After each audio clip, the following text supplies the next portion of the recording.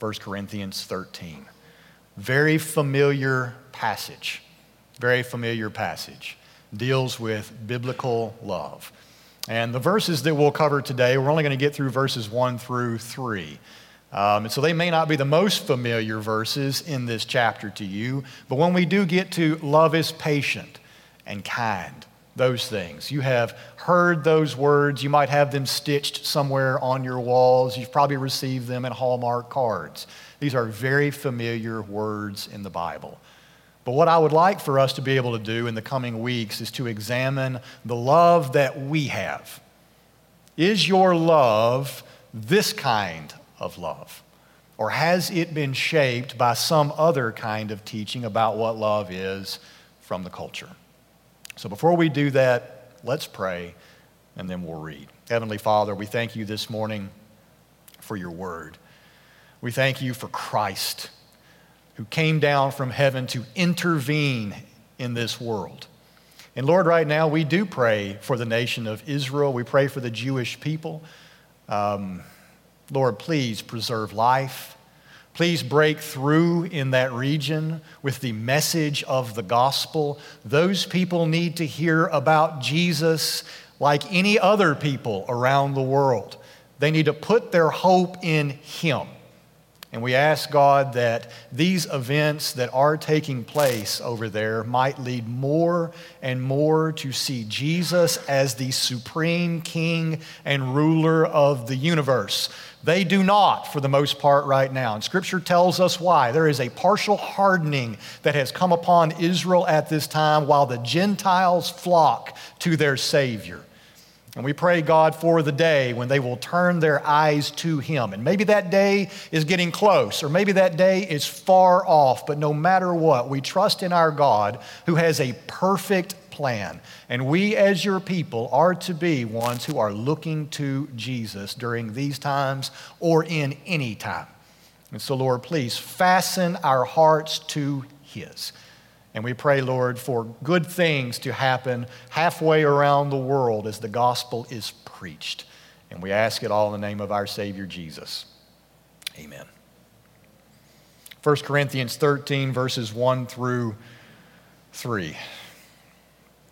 The Apostle Paul writes this to the church in Corinth: "If I speak in the tongues of men and of angels, but have not love, I am a noisy gong or a clanging cymbal. And if I have prophetic powers and understand all mysteries and all knowledge, and if I have all faith so as to remove mountains but have not love, I am nothing. And if I give away all I have, and if I deliver up my body to be burned but have not love, I gain nothing." Our culture is in love with love. That's the way one article put it after analyzing the content of every Billboard Top 40 song since the 1960s. Our culture is in love with love.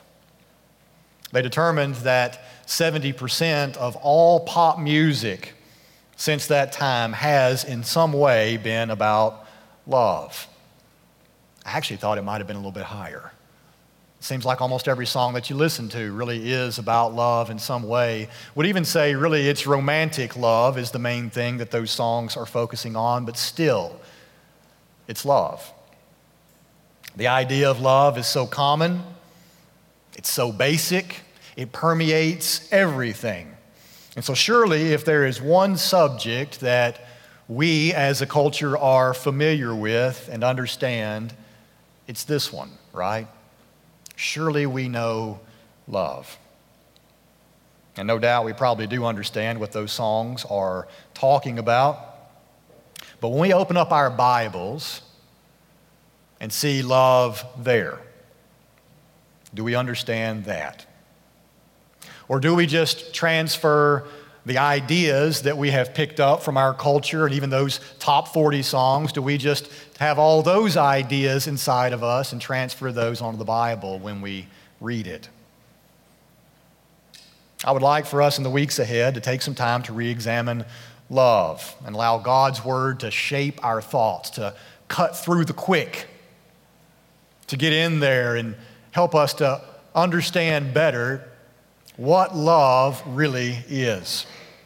It is a very foundational Christian concept. If we get this wrong, if we mess up love, in a sense, it's as if we've messed up everything. We don't even know how to live if we don't understand this. If one thing is indispensable in the Christian life, it is love. You cannot do without it.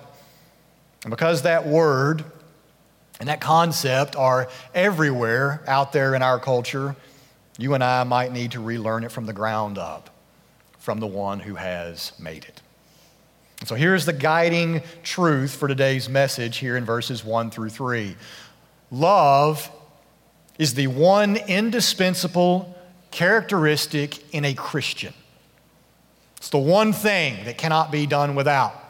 Because without love, our words, our abilities, and our deeds have no value in the eyes of God. That is a strong statement, is it not?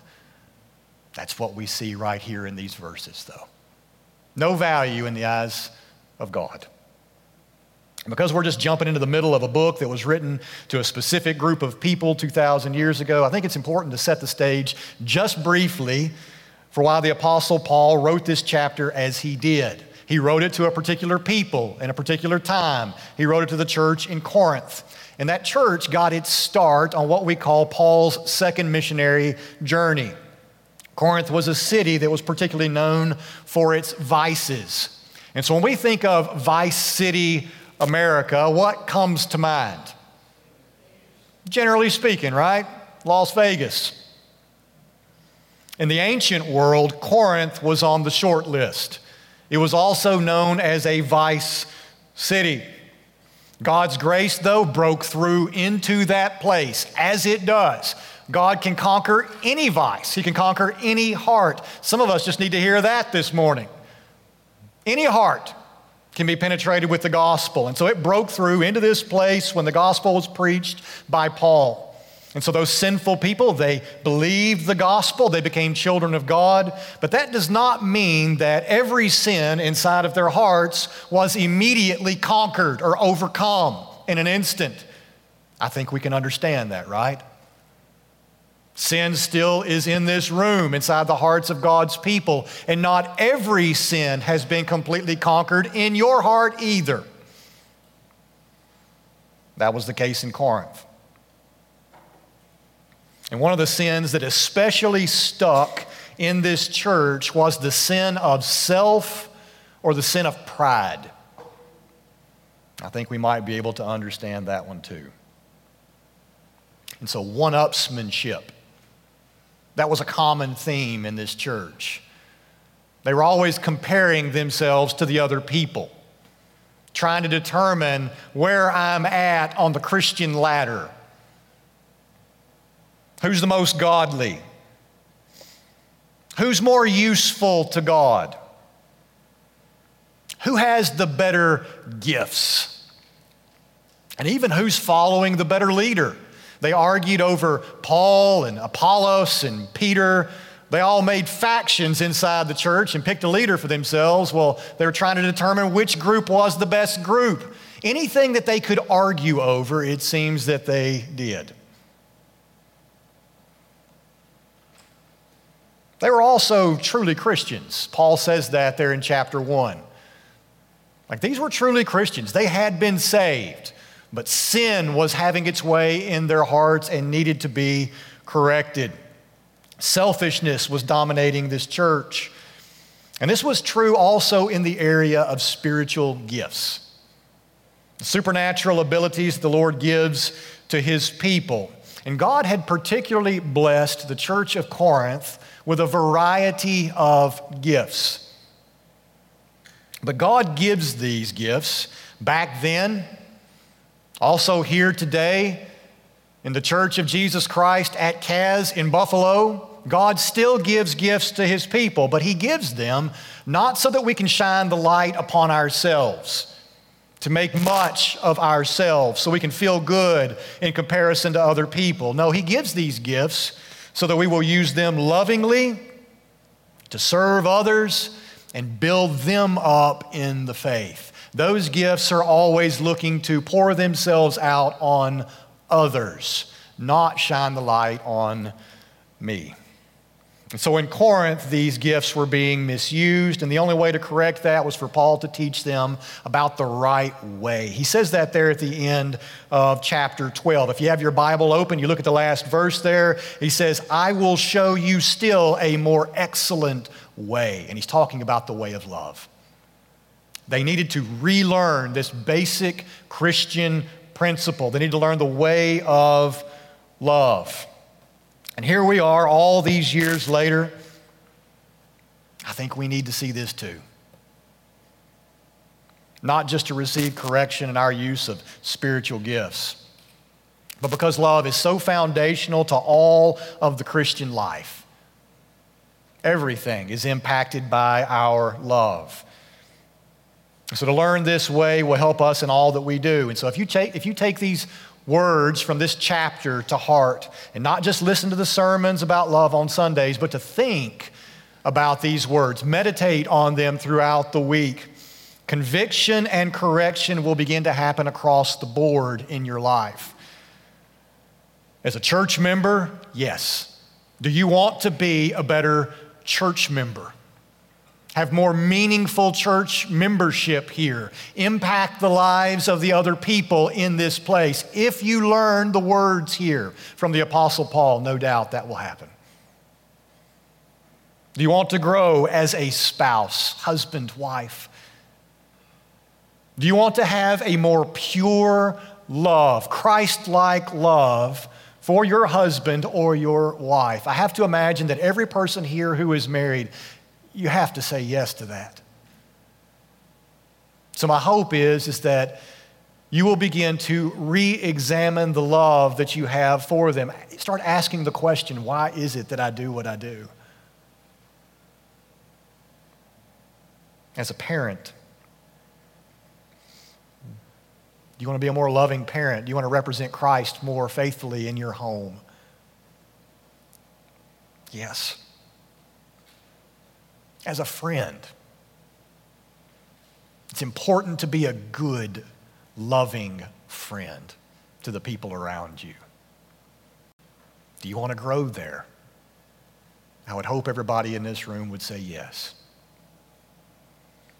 Some of you all are in school and you interact with a lot of other kids. You may be a grown-up that is in school, and so you're acting with other students, classmates. Do you want to be a better classmate to those that you come in contact with? I hope the answer is yes. A son or a daughter to your mom or your dad? Do you want to have more Christ-like love for them? Yes. Anywhere relationships are happening in your life, I think this word is for you. Every relationship, you need to grow in your ability to love those people as Christ has so loved you. Love matters deeply to him. It's the heartbeat of God. So as his people who represent him on earth, we need to be shaped by what he says love is, do we not? And not shaped by what the culture says love is. We are impacted by that. We are being taught about that from outside sources. We need it from God's word. So look with me at verses 1 through 3. I'll read them one more time just to set the stage again for what I'm going to be saying. Paul says, if I speak in the tongues of men and of angels, but have not love, I'm a noisy gong or a clanging cymbal. And if I have prophetic powers and understand all mysteries and all knowledge, and if I have all faith so as to remove mountains, but have not love, I am nothing. If I give away all I have, and if I deliver up my body to be burned, but have not love, I gain nothing. I think just a basic summary of these 3 verses would go like this, that it is possible to have a life filled with a great deal of Christian activity, and for all of that activity to have no value. So it's possible to be doing a lot of things, a lot of Christian things, busying yourself with the stuff of the Christian life, and yet for all of that activity to have no real value. And you see that here multiple times in this verse where Paul says, but have not love. So you can do all of these things, be devoid of love, and none of that mean a thing. That's pretty incredible. Again, like self-assessment. Why do I do the things that I do? And so in all three of these verses, Paul mentions a certain kind of Christian activity or a certain kind of Christian service, and he uses that phrase, but have not love. Love then gives meaning or value to the activities and services that we do, gives meaning, value in the eyes of God. In verses 1 and 2, he makes mention of certain spiritual gifts that the Corinthians really valued, especially the gifts that other people can see in public. They wanted those. Why would you want those? Why those external gifts that everybody can see? Because everybody can see them, right? They want to be able to see how great I am in the service of God. In verse 3, then Paul mentions works of charity or self-sacrifice that people will often do in Christian service. Let's look at each verse one by one. In verse 1, Paul specifically targets the gift of tongues in that church. And so there were some who had this gift that just wanted to put it on display for other people in the church to see it. So they would start babbling publicly. Nobody could understand what they were saying. And Paul says, without love, you are no different than a drum beat or a foot stomp. No different. You're just a noise. Everybody hears it, but that's about it. You're speaking, but you're saying nothing. Verse 2, he addresses those gifts where people speak on behalf of God. Prophets, preachers, teachers. Talks about them, how they speak powerfully, prophetically. And then those who work miracles. He says they can move mountains with their faith. So again, these are the gifts that the people of Corinth wanted. And there's nothing wrong with wanting them for the right reasons. But that isn't what they wanted, it seems. They like to have the spotlight. They like the attention or the pat on the back, the feeling, the glory that comes from being up front, as being known as somebody who serves the Lord, speaks for the Lord, does His work in a very special way. So Paul says that you can have all of these gifts of power and think you are something, but in the end, if without love, you're nothing. And then verse 3. I think this is the one that might be the most helpful to those who are here today. It's possible, he is saying, to make great sacrifices, and yet do it all for nothing. You could give away everything you have and it still be an empty gesture. We read articles about the very wealthy who freely let go large portions of their money. I mean, astronomical amounts of money. But we're being told here that if love, this kind of love, is not the reason for their giving, it's as if they gave nothing away. But you don't have to be wealthy and give lots away for this to be the case in your life. You could be a poor man who spends all his time giving things away and yet never give one thing that pleases the Lord. I mean, again, how? How could that be? Like, look at that guy. Look at that lady. They give away so much. How could that not please the Lord? Well, we're being told here, if it is not motivated by love, he looks on it as nothing done. And then he talks about the ultimate sacrifice, your own body. A willingness to endure great suffering, even death. And if that is not done in love for God or for others, nothing was truly gained. Usually when somebody gives up their life willingly for a cause, the thought is that this does gain something, whether for other people or for myself. But we're told here that is not the case. If you give up your life and love was not the motivating factor behind that, you have not gained anything. You have lost your life for nothing. And there are lots of martyrs out there for false religions. We are being told here they have given up their lives for lies. It will not be to their benefit. And there are many people out there who have given up great wealth and possessions, but only doing so that other people will see them do it, or so that other people will make much of them. Man, that guy's such a giver. He is so great. Look what he is always out there doing. All of his time seems to be devoted to that kind of service. But the only one who sees that person's heart is the Lord. And he will be the final determiner on who actually gave something. And the litmus test is whether or not it was given in love. So then, how do we ensure that our love does have value, that we are truly serving in biblical love? It starts with our relationship with the Lord. That's where this love that we are to serve others with comes from. It starts with Him. So the only assessment that really matters about your Christian progress, your abilities that you have, the activities that you spend your time doing, the only assessment that actually matters at all is God's.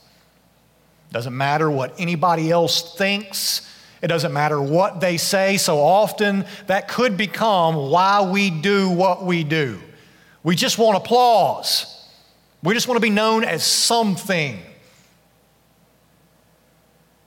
So their opinion, the outside opinion, ultimately does not matter. My opinion of myself ultimately does not matter either. A lot is made today about self-esteem and just making yourself feel better. Well, I hope you feel some good about yourself. But ultimately, the only opinion that really matters about you is what God says. And that's the case here. What He sees, what He thinks, what He says, His judgments, those are the only ones that truly matter. People can't see the why you do what you do. They can only see the what. They can see what you do, but they can never dig down underneath and see the why. So all we deal with really is externals. Sometimes we guess about the why, though, don't we? Well, that guy, he's only doing it so blah, blah, blah, blah, blah. But we don't know that. We don't know why people do what they do. God does. So Paul here is teaching that God cares more about the why than the what. That's pretty important. He cares more about why you do what you do than what you do. And He's the only one that can see the why. The why gives quality to the what. It gives moral value to it. And without love underneath the action, without love motivating the action, making it happen, it has no true value, we're told. So you may devote your time to the good of other people. You may be known as the person who's always there to help, the one that everybody can call. But only God knows the why you're doing it. Only He can see that. And you may be really smart with the Bible, good at giving the right word in the right moment. The person that everybody sends everybody else to. Well, here's my opinion, but you really need to ask such and such. But only God knows why you're speaking those words. What's underneath the reason why you're always available? Is it for the good of that individual? Or is it so that people might make much of you? And you may be the lady who's willing to give the proverbial shirt off her back to those in need at the church. You may be the one that's always there, sacrificing your time for ministry. But again, only God knows why. He's the only one that can see that. And I may be the guy who stands in front of you each week and speaks the word of God to you. But only God really knows if I prepare and preach so that He looks good and you will bless His name, or so that I will look good and you will bless my name. And so God sees the hearts, and He's the one who gives the well done. And we're clearly being told that the well done only comes to us for what we do that is motivated by love. So men and women, they can think what they want about what they see, and you can think what you want about what you do, but it is God who you will someday stand before, and in that day, you will not care what others thought on this day. Does that make sense? When you stand before God, all that stuff that you did, for whatever reason you did it, the only opinion in that moment that will matter will be His. You will not care about all those prior motivations. You care about His opinion or those prior opinions. You'll care about His. I guarantee you that. And only He will tell you on that day what passed the test. Paul talks about this earlier in 1 Corinthians 3, I think it is. He talks about works being burned up. All the junk, the stubble, the wood, hay, straw of your Christian service just goes up in smoke on that day. It might be the very stuff that you thought was most valuable, but when God weighs it all out, He'll tell you what was gold and what was straw. And right here we're being told what the determining factor of that is. Was it done in love? Was it? That's what makes something gold. It could be the smallest thing. We always think on big stuff. Man, He gave away everything He had. But Jesus talks about giving a drink of cold water to somebody in need. You didn't think anything of that. But in that moment, you gave it in love. You really cared about that person. Your heart went out to them. You desired to see their good in that moment, even though it cost you your water or whatever it was. It might be on that day that you stand before God when He says, "Oh, that was a beautiful moment. I loved that." Like, what are you talking about, Lord? When did I do that? As Jesus says. When did I serve you? When did I do those things? You did when you served Him in love. So often it's when our right hand doesn't know what our left hand is doing. I think that point that Jesus is making there, when your right hand does know what your left hand is doing, it often means I'm doing it for myself. I've got some motivation underneath there to make myself look good. Other people will see it. But when I'm serving in love, I'm not thinking about me, I'm thinking about them.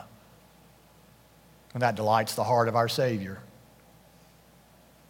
So how do we get this love that Paul says is so necessary? How do we get it? How do we make sure that what we are doing is truly the love that he's talking about here? And in coming weeks, we'll talk about the characteristics of this love and look more closely at it. Well, for the rest of our time today, I just want to let you know this love flows to you from God Himself. It does not derive from your own person or your own abilities, your own temperament. So before I go any further, it needs to be said, if you do not genuinely delight in God Himself, if you do not find Him wonderful, if you do not find His qualities pleasing or excellent, you will not have the love for other people that Paul is talking about here. It's impossible. This is a love that flows downhill. Who here in this room had a father or a mother who you were so pleased with that you always wanted to do what delighted them? A couple of you, a few of you.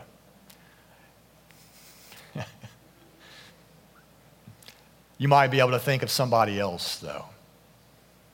Who is it that you admire more than anybody else?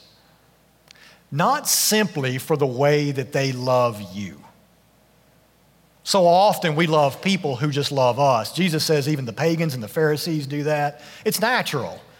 We delight in those who delight in us.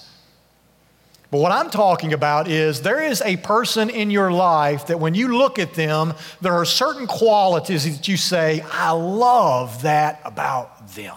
And because you love that about them, it causes you to be delighted in that person and to always want to do what is pleasing to them. Like, oh, she's so courageous. She's bold but loving.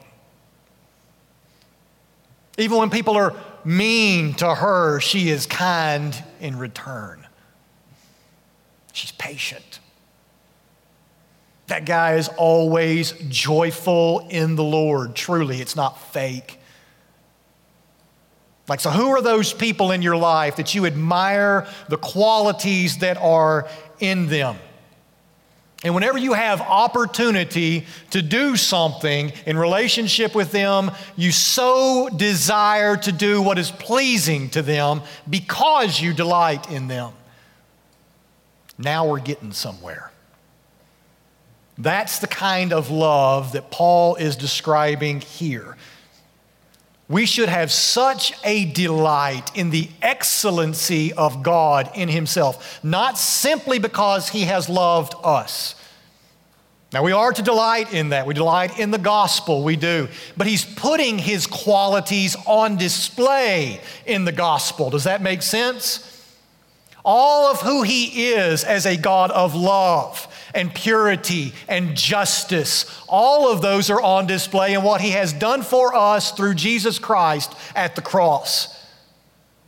That should cause us to look at our God and be so pleased with Him in all of those excellencies that we should say in our hearts, I always want to do what is pleasing to that God. That's love. That's delight, a desire to delight the one whom I am delighted with.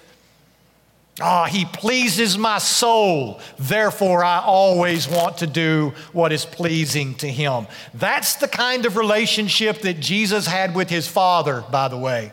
He looked at the Father, always was pleased with what He saw there. He had an excellent Father.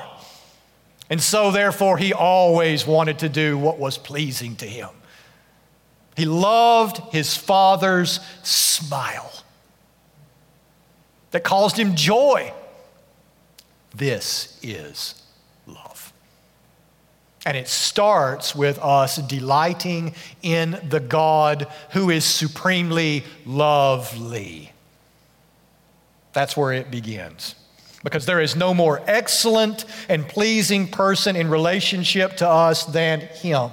No other person that is more worthy of devotion and love. And the heartbeat of any individual who says she knows Him should delight to do what pleases Him, not out of a slave-like fear, but out of a desire to simply know His smile. That is the context from which Paul writes these words. That's where they come from. And so he is not simply telling us to conjure up good feelings toward people that we don't like. Maybe somebody's told you to do that before. Well, you just need to start feeling good about them, and then you'll start loving them. That's not what Paul is saying here. All of our obedience begins with a delight in God. And that delight will lead us to want to do what delights Him. And the substance of what delights our God is love. And so it will lead us to desire to seek the good of another person at a cost to yourself, a joy in seeing their good, because that pleases my God. That's what propels it. It's the spring that is underneath all of those actions, a delight to do what pleases Him. And He has shown me His delight in this kind of love by doing what? By seeking my good at great cost to Himself. He enjoys your joy, so He did what He did through Jesus Christ. And it will cause us an eternal joy. And He has now put His Spirit in those who believe so that you can begin to do the things that express His heart. A heart that begins to delight in the delight of others and to serve them. That's biblical love. This is how Jesus can command that you love your enemies. What a strange command that is, right? What do you mean, love my enemies, Jesus? I hate my enemies. I don't feel good toward my enemies. They're always mean to me. They make me feel really bad about myself and just bad about living. How can I love them? Well, from a top 40 Billboard song context, you cannot. So if you understand love as simply being about the way that you feel toward other people, this will not make much sense. So Jesus is not telling you to feel warm toward your enemies. Love might do that eventually. We hope that it will do that at some point. But if there is no warmth, brothers and sisters, you should know that you can still love them. You can seek their good because you know it will delight the heart of your God. And again, our God has led the way in this. He has loved His enemies. And He continues to love His enemies up to this day. People who rebel against Him and hate His name and scoff at them. He gives them marriage. He gives them children. He gives them jobs. He gives them rain on their crops. He takes care of them each and every day. He loves, seeks the good of His enemies. And so Jesus can very easily command His people to do that because we can seek the good of our enemies too, like our Father has. So before I get back to the actions that we have toward others, I just want to address your heart toward God. I don't want to leave that. You need to understand that you will never love others in a way that pleases God if you are not first pleased with God Himself. So you cannot truly love others if you do not love the Lord. Again, love toward them flows downhill from your love toward Him. So I ask, assess yourself. Look at your own heart right now and ask the question, do I truly delight in God? Not just say that I do because I know I'm supposed to. But when you think about the Lord, when you ponder His Word, do His excellencies stand out to you? You don't just acknowledge Him, you don't just pay Him His due, but do you see Him as worthy of all praise?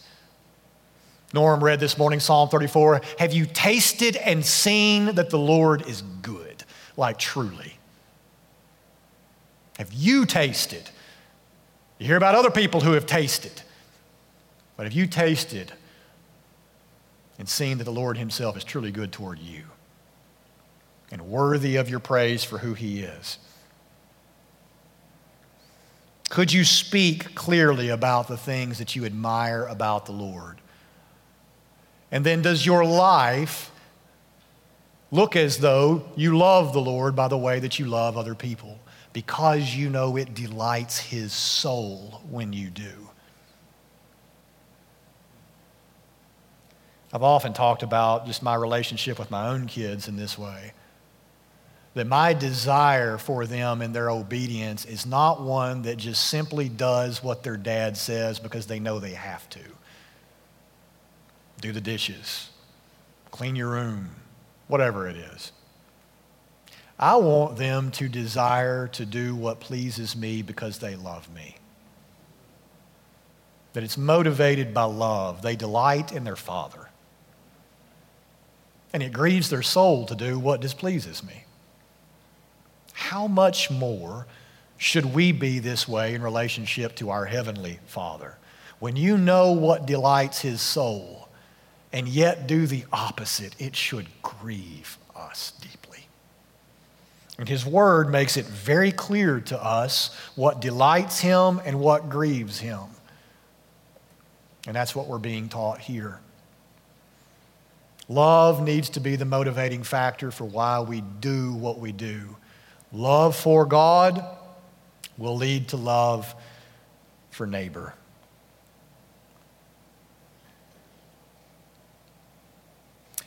When we think of passages of Scripture that tell us about who God is, it's all His Word. So He's communicating these things to us, but there is a particular passage that I had in mind where He speaks about Himself, and He describes who He is to Moses. Exodus 34, 6 and 7 says, the Lord, a God merciful and gracious, slow to anger and abounding in steadfast love and faithfulness, keeping steadfast love for thousands, forgiving iniquity and transgression and sin, but who will by no means clear the guilty. And so when you read a passage of Scripture like that, do you think, oh, that's my God. He's faithful to me. We sing songs about how God will never let us down, that He is good, good, so good. They are not simply words to a tune. They are describing who He says that He is. Do you marvel at Him? He's slow to anger. He abounds in love. He's holy and He is just. He does not just sweep your sin under the rug. He has dealt with your sin in love for you by sending His Son. Jesus took your guilt so that you could be cleared, washed, forgiven. And it was love that did that. It motivated God to move in your direction, to meet your need at great cost to Himself. And when God plunges you into that love, His love, we begin to draw from His fountain to give that love to other people. So it starts with delighting in Him and receiving from Him what we do not have in ourselves to give on our own. He gives His love to us. And that is the measure of what Paul will be describing in the verses that follow. And that is why the unbelieving world cannot do what Paul describes in this chapter. You probably have come to mind many people who are probably more generous than you are. They're kinder than you are. They're sacrificial with their stuff, more so than you are.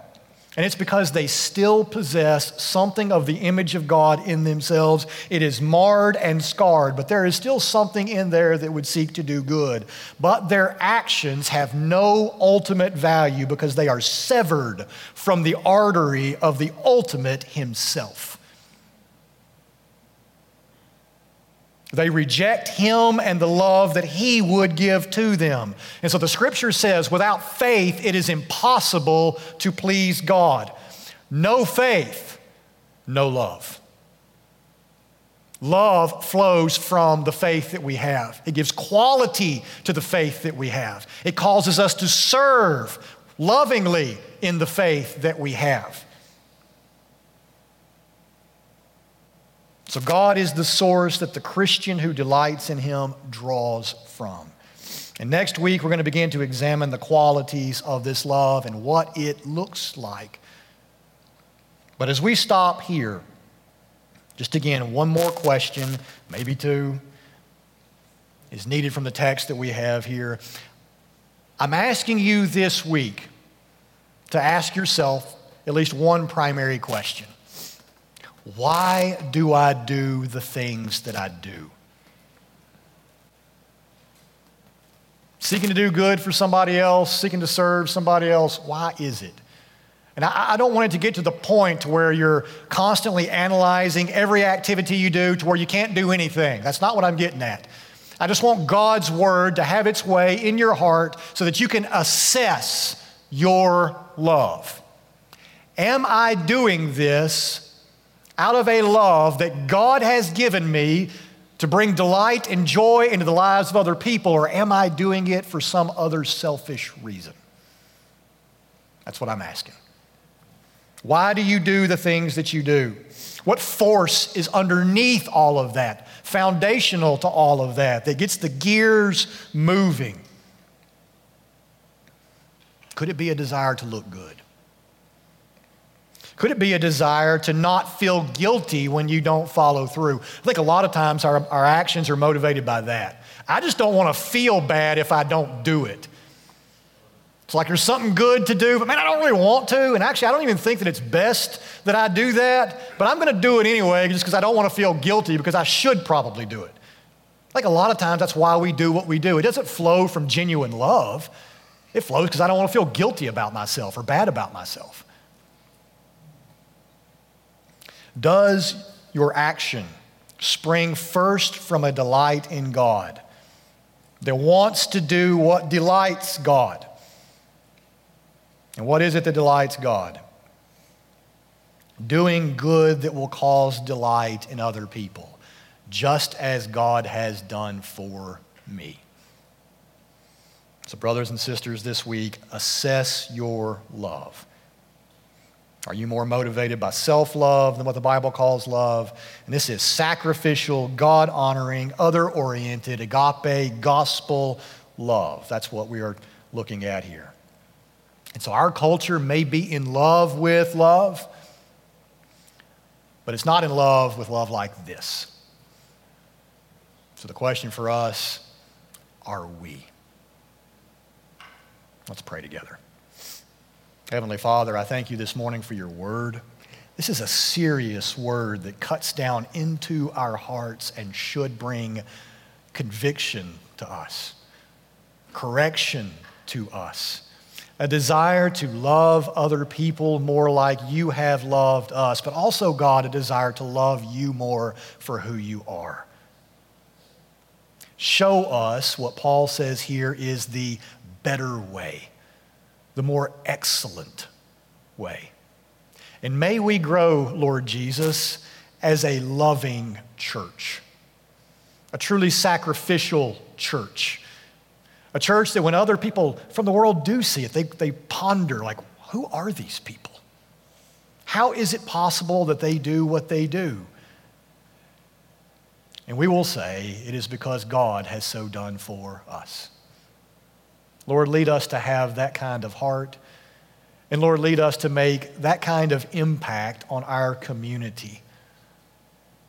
That they would know that disciples of Jesus are here because we love like he does. Please smile upon this church and lead us, Lord, to always desire to be in your smile with what we do. We love you. We trust this time into your hands to work in our hearts as only you can. And we ask it in Jesus' name. Amen.